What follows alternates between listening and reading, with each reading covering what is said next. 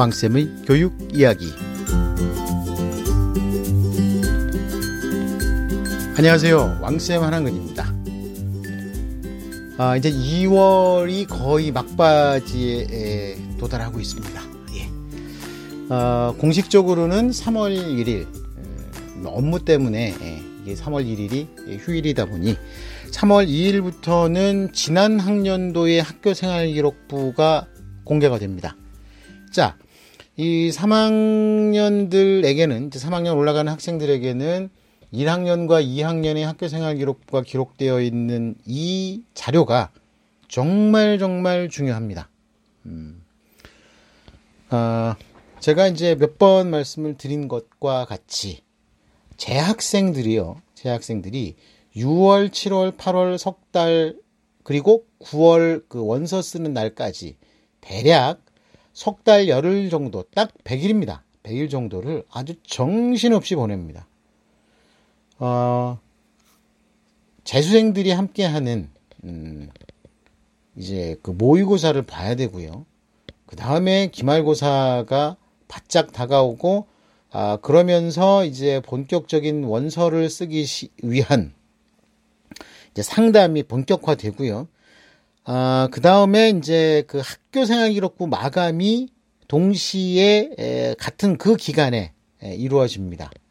그런데 올해 같은 경우는요, 또 교과 전형 추천서를 받아내기 위한 치열한 눈치 작전이 시작이 될 겁니다. 자, 그런데 저 말고는 아무도 이 얘기를 하는 사람이 없습니다. 이제 두고 보세요. 이게 교과 전형이요. 교과 전형이 무제한으로 아무나 원서를 쓸 수가 있는 게 아니라, 무제한이란 얘기는 어떤 학교나 원하는 학교는 다라는 의미의 무제한인데, 정확하게는 대부분의 대학들이 지원 자격을 학교장 추천서를 받은 학생들에게 제한을 하고 있고, 그 인원을 또 제한을 하고 있습니다. 인원을 제한한 추천서를 받기 위해서는요, 아무래도 치열한 눈치 작전이 벌어질 수밖에 없습니다. 자, 수시원서는 6장입니다. 그리고 한 학교에서 추천서를 무제한으로 발급을 하지도 못합니다. 왜냐하면 선호하는 대학은 일정 개수밖에 안 되는데, 그 대학에 가겠다고 줄 서는 학생들이 늘어날 거 아닙니까? 물론 그렇게 생각하실 수도 있어요. 어떤 분들은 그렇게 말씀하시더라고요. 예를 들어서 연대나 고대 추천서를 받으려면 최소한 어느 정도 성적 이상은 되어야 된다 라고 하지만, 그 성적이 될지 안 될지는 누가 압니까? 더더욱이 올해가 첫 번째로 원서 접수하는데, 만약에 고려대학교 의대가 학생부 교과 전형으로 학생을 모집을 합니다. 근데 이게 당연히 추천서를 받아야 되겠죠. 그러면 고대 의대의 교과 추천 전형은 과연 성적이 얼마가 되어야 될까요? 당연히 1.0이라고 생각하지 않겠습니까? 그런데 다들 1.0이 안 되면 원서 쓰는 거를 주저주저 하다가 만에 하나 1.0이 안 되는 학생들 중에서 대충 될 대로 되라 해서 원서를 썼다가 합격하는 일이 나오면 어떻게 됩니까? 그렇죠? 이거는 너무나도 있을 수 있는 말씀을 드린 겁니다. 이런 방식으로 다른 학교들도 동일한 상황들이 벌어질 수 있다는 겁니다. 그러면 제한된 숫자만 추천서를 발급을 할 수 있다 보니, 예를 들어서 나는 서울대는 아니고요. 직윤 2명밖에 안 되니까 이걸 전교 1등들이 받아가는 거니까 너무 명백하니까 안 되고, 연대, 고대, 성대, 서강대, 한양대, 중앙대, 영의대, 의대, 시립대, 건국대, 동국대, 단국대, 국민대, 세종대 이렇게 해가지고 주요 대학 한 15개 대학을 다 추천서를 받겠다고 신청서를 내면 고등학교에서 그걸 받겠습니까? 왜냐하면 그렇게 해가지고 신청서를 써서 이제 만약에 인원 안에 들어갔다면, 만약에 이제 그거를 그렇게 신청을 했는데 나는 나중에 보니까 이 학교만 쓸래요 해가지고서 포기를 하면, 마치 대학 입시에서 추가 모집 합격하는 것처럼 계속 번거롭게 뒤에 있는 학생으로 계속 그 추천서가 계속 변동이 돼야 되는데, 발급받는 학생이. 그럼 학교에서 그럴 정도의 그런 인력이라든지 그런 시스템이 되어 있질 않습니다. 그러면 한 학생이 추천서를 신청할 수 있는 장수가 제한될 가능성도 있고요. 또 신청할 수 있는 장수는 제한이 없다고 하더라도 실질적으로 추천서를 받을 수 있는 장수가 제한되는 경우들도 있을 수가 있습니다. 자, 그렇게 된다고 하면 그거 눈치 봐야 됩니다. 눈치. 예를 들어서 이런 상황도 벌어질 거라니까요. 지금 올해는 이 학생부 교과 추천 전형이 학교장 추천 전형이요. 첫 번째 해다 보니까 예상외로 커트라인이 높은 학과가 있는가 하면 예상외로 커트라인이 낮은 학과들도 있을 겁니다. 완전히 복걸복 입시가 돼버린 거죠. 그렇다면 그거 한번 예를 들어서 어떤 사람이 뭐 눈치껏 해가지고 와 내가 받았는데 뭐 이런 이야기들을 막 소문으로 퍼지기 시작하면 와 이거 전국적으로 이건 난리가 납니다. 그리고 또 어떤 한 학교에서 한 지역에 공동 운명체라고 할 수 있는 어떤 지역에서 한 학교가 학교장 추천서의 추천 규정을 갖다가 어떻게 했다 그러면 주변에서 또 다 그런 것도 흉내내가지고 또 그렇게 할 겁니다. 그러면 결과적으로 보면 이거 되게 애매한 상황들이 만들어지게 되는 겁니다. 네. 그러면 이제 그런 거 하느라고 쫓아다니는 시점이 또 동시에 자기소개서를 쓰는 시점입니다. 자, 생각을 해보세요. 재학생들이요.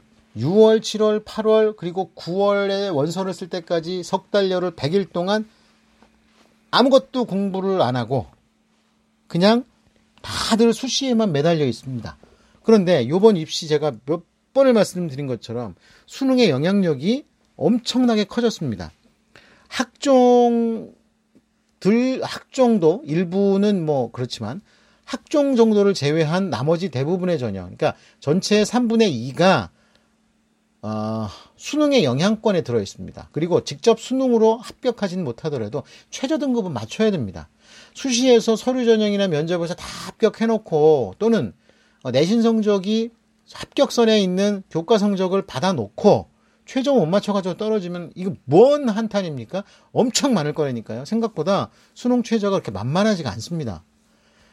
우리가 잘 아는 것처럼 서울대 직윤이 평상시에 3등급 3개였잖아요. 2등급 3개였잖아요. 그런데 지난해 3등급 3개로 바뀌고 나니까 합격자 수가 확 늘어났죠. 그러니까 불합격자 수가 확 줄어들었지 않습니까? 그것처럼 2등급 3개를 못 맞춰가지고 3등급 3개만 돼도 합격할 서울대 학생들이 많았던 것처럼 다른 학교도 마찬가지라니까요. 뭐 2합 5, 뭐 3합 6, 뭐 3합 5, 3합 7 이게 보기는 쉬워 보여도요. 솔직히 1, 2등급을 재수생들이 거의 대부분 차지하는 걸로 생각을 하면 2, 3등급의 최저 등급 맞추는 거 쉽지가 않습니다. 설마 내가 지금 우리 아이가 모의고사를 계속 봐도 그래도 2, 3등급은 꾸준히 나오는데 설마 못 맞추랴? 못 맞출 가능성도 많습니다. 왜냐하면 재수생들 때문에 1등급에서 밀려내오는 학생들이 2등급 학생들을 밀어내고요. 2등급에서 떨려나는 학생들 때문에 3등급에서 밀려나는 학생들이 생기고 있습니다. 현실적으로. 그렇기 때문에 그러면 6, 7, 8 석 달여를 100일 동안 수능 공부를 해야 되는데 수능 공부는 안 하고 좀 뭐 합니까? 학생부 마감 해야죠. 자기소개서 써야죠. 그 다음에 이제 또 기말고사 준비해야죠. 이러다가 보면 너무너무 재수생들한테 밀리는 건 당연한 거 아니겠습니까? 그렇다면, 자, 여기서. 만약에 그렇게 밀리지 않기 위해서는 우리가 뭘 해야 되느냐. 미리 그때 준비하게 될 자기소개서, 학교생활기록부 마감의 준비를 미리 해야 된다고 말씀을 드린 거죠. 그리고 저희 왕쌤 가족 여러분들 중에서 여러 학생들이 이미 그걸 하고 있습니다. 엄청 신나서 잘 하고 있습니다. 고3 올라가는 학생들이. 그럼 그 학생들 같은 경우는 이미 자기소개서가 거의 완결 상태가 나온 겁니다. 근데 이런 질문 또 합니다. 자기소개서가 어떻게 3학년 1학기가 안 끝났는데 자기소개서가 어떻게 나와요? 간단합니다. 3학년 1학년과 2학기 때의 전반적인 학생부의 상황과 학교 생활의 내용들을 보고 스토리텔링을 만들어서 그것이 가장 극대화될 수 있는 3학년 1학기의 학교 생활과 성적을 준비를 해서 가정을 해서 자기소개서를 쓰고 그 자기소개서에 맞는 3학년 1학기 학교 생활을 하는 겁니다. 목표 점수도 거기에 맞추고. 그러면 3학년 1학기 때 내가 맞춰야 되는 내신 성적, 내가 맞춰야 되는 모의고사 성적, 내가 준비해야 되는 3학년 1학기의 세특과 상위적 체험활동과 기타의 여러 학교생활 기록부에 기재될 내용들이 명확하게 인식을 하고 있는 상태에서 공부하고 학교생활을 하는 겁니다. 그러면 굳이 헷갈리게 어느 대학 가야 되나, 어느 학과 가야 되나, 자기소개서는 어떻게 써야 되나, 학생부 마감은 어떻게 해야 되나, 발동동 구르면서 공부도 못하고 아무것도 못하고 석 달여를 동안 뛰어다니는 일은 상당히 줄어들 완전히 없어질 수는 없겠죠. 아무리 이렇게 잘 썼다고 해도 자기소개서 수정을 해야 되니까. 그래도 자기소개서 쓰느라고 한 달씩 걸리는 게 기껏 해봐야 2, 3일 문구 바꾸고 문장만 손보면 되니, 아니 이렇게 고3의 귀중한 시기에 한 달 정도만 딱 준비를 해가지고 한 달 정도만 열심히 뭐 이렇게 준비를 해가지고서 대학을 갈 수 있는 준비를 맞춘다고 하면 이건 대단한 거죠. 자, 그래서 제가 말씀드리는 게, 자, 잘 보십시오. 벌써 학교생활기록부의 상당 부분들이 오픈돼서 그 내용을 알고 있는, 알 수 있는 학교들이 있습니다. 모든 학교가 그렇지는 않습니다. 대부분의 학교들은 3월 2일에 학교생활기록부 전년도분이 공개가 되나, 일부 학교에서는 학생들이 학생부 마감이라든지 또는 이런 진로 진학에 도움을 주기 위해서 일찌감치 어느 정도를 공개를 해놓고, 그러게 이게 공식적으로 공개하는 학교들은 거의 없지만, 일단 학생들에게 공개할 수 있는 공간을 만들어주는, 그 여러 가지 방법이 있습니다. 저한테 물어보면 아세요. 그렇게 해가지고 준비하는 경우들이 되게 많습니다.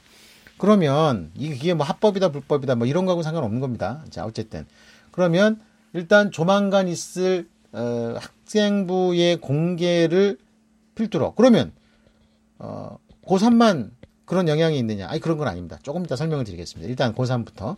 그래서 고3 입시에 성공을 하려면 6, 7, 8 석 달여를 100일 동안을 어떻게 성공적으로 수능 공부와 기말고사 준비를 하느냐에 달려 있고, 그것을 위해서는 2월 하순부터 3월 초순까지 그런 입시 준비, 6, 7, 8월에 할 입시 준비를 3월까지 다 끝내놓고 수능에 올인, 중간고사, 기말고사에 올인하는 게 절대적으로 필요하다는 겁니다. 실제로 그렇게 하는 학생들도 많기 때문에 이거 꼭 기억을 하셨으면 좋겠습니다.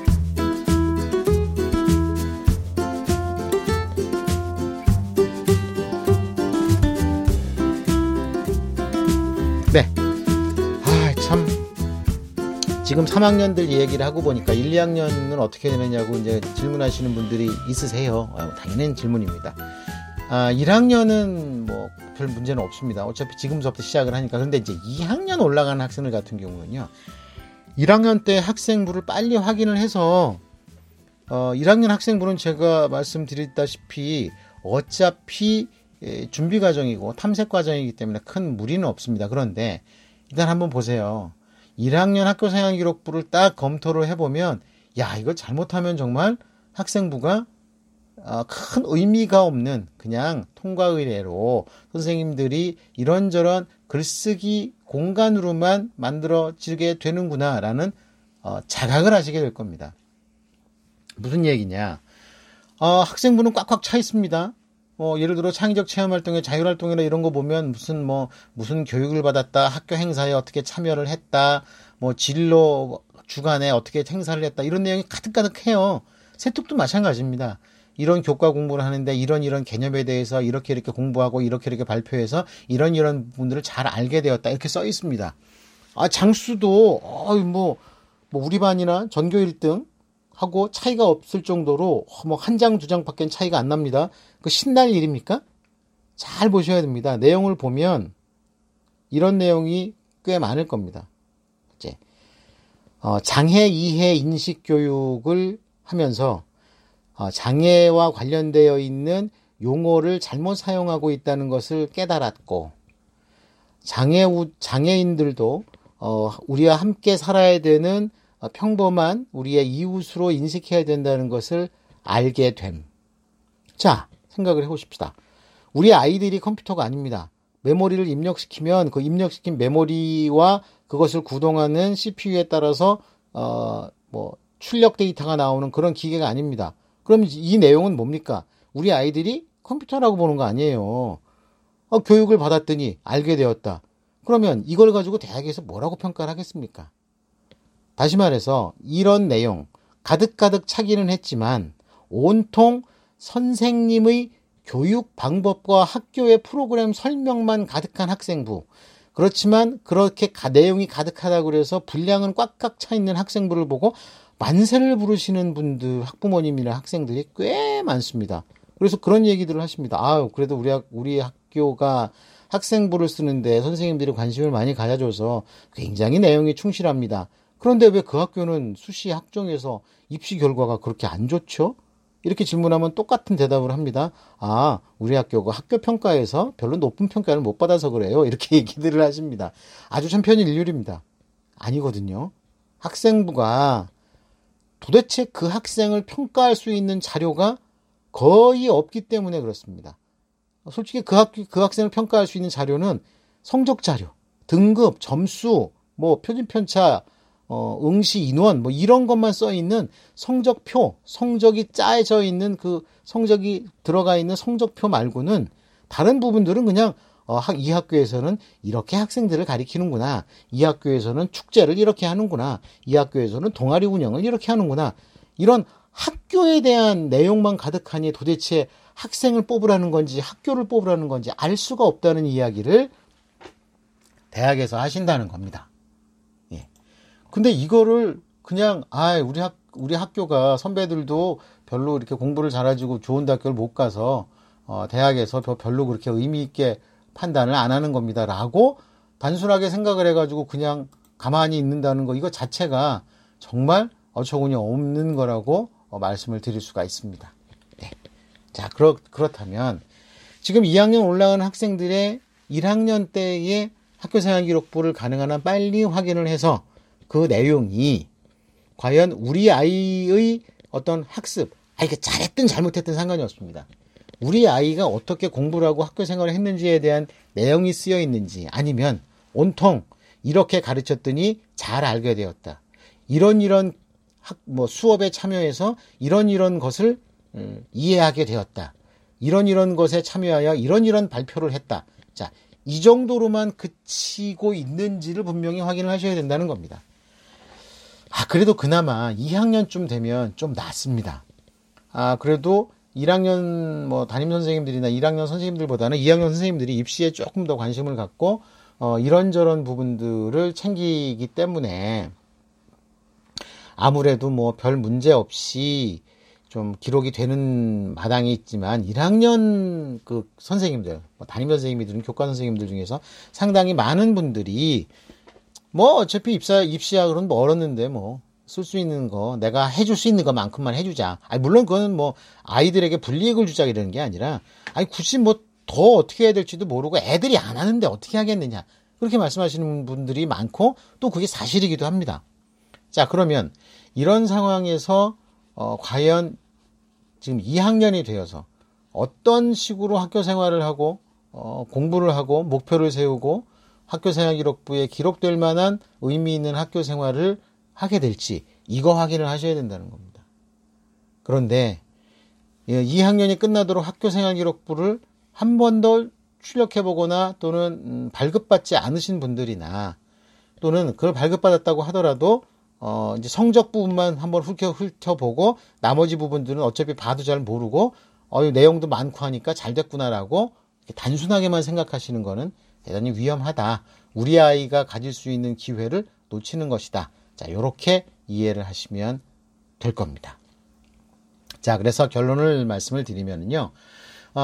지금 그 2학년들도 이제 새 학년이 돼서 2학년이 되어서 바로 1학년 때 학교생활 기록부를 뽑아서 그 학교생활 기록부의 내용이 과연 어떻게 쓰여 있는지, 그 내용이 과연 어떤 수준인지에 대한 평가를 하시기에는 부모님들 좀 어려우실 겁니다. 학교생활 기록부를 평가를 제대로 훈련받아서 평가를 할 수 있는 분들이요, 사실 별로 없습니다.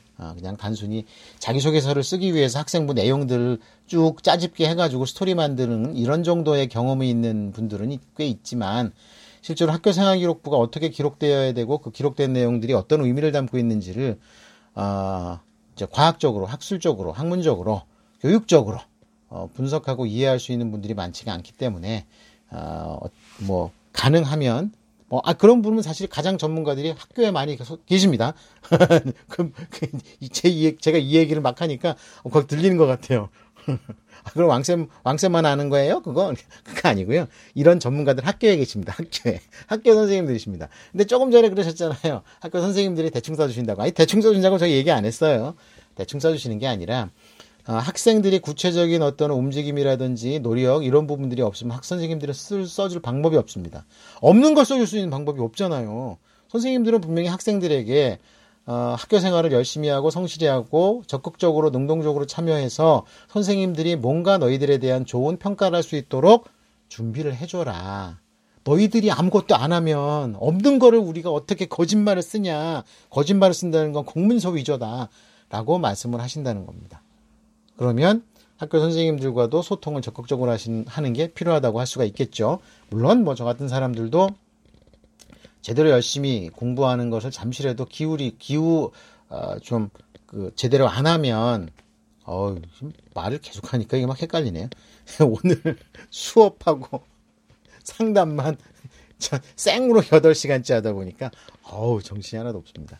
자, 어쨌든, 이렇게, 학교 생활 기록부가 곧 나오니까요. 이 학교 생활 기록부로 가능한 한 빠른 시일 안에 뭔가 좀 긍정적인 내용을 담아낼 수 있도록 그렇게 준비를 하셔야 한다는 겁니다. 예. 지난 학년도의 학생부 내용을 분석 파악하고 남은 기간 동안 고3이면 한 학기, 고2면 3학기의 학교 생활을 설계하고 준비하는 것, 이게 바로 명문대에 합격하는 지름길이라는 것. 제 경험도 정말 상향 합격에 멋진 성공을 한 경우도 대부분 이런 노력을 기울인 학생들이었습니다. 물론 수능날 막 썼는데 정답을 확 맞아가지고 놀라운 점수를 합격한 학생들도 있습니다. 예. 그런 부분들을 선호하는 분들은 또 그렇게 하시면 되고요.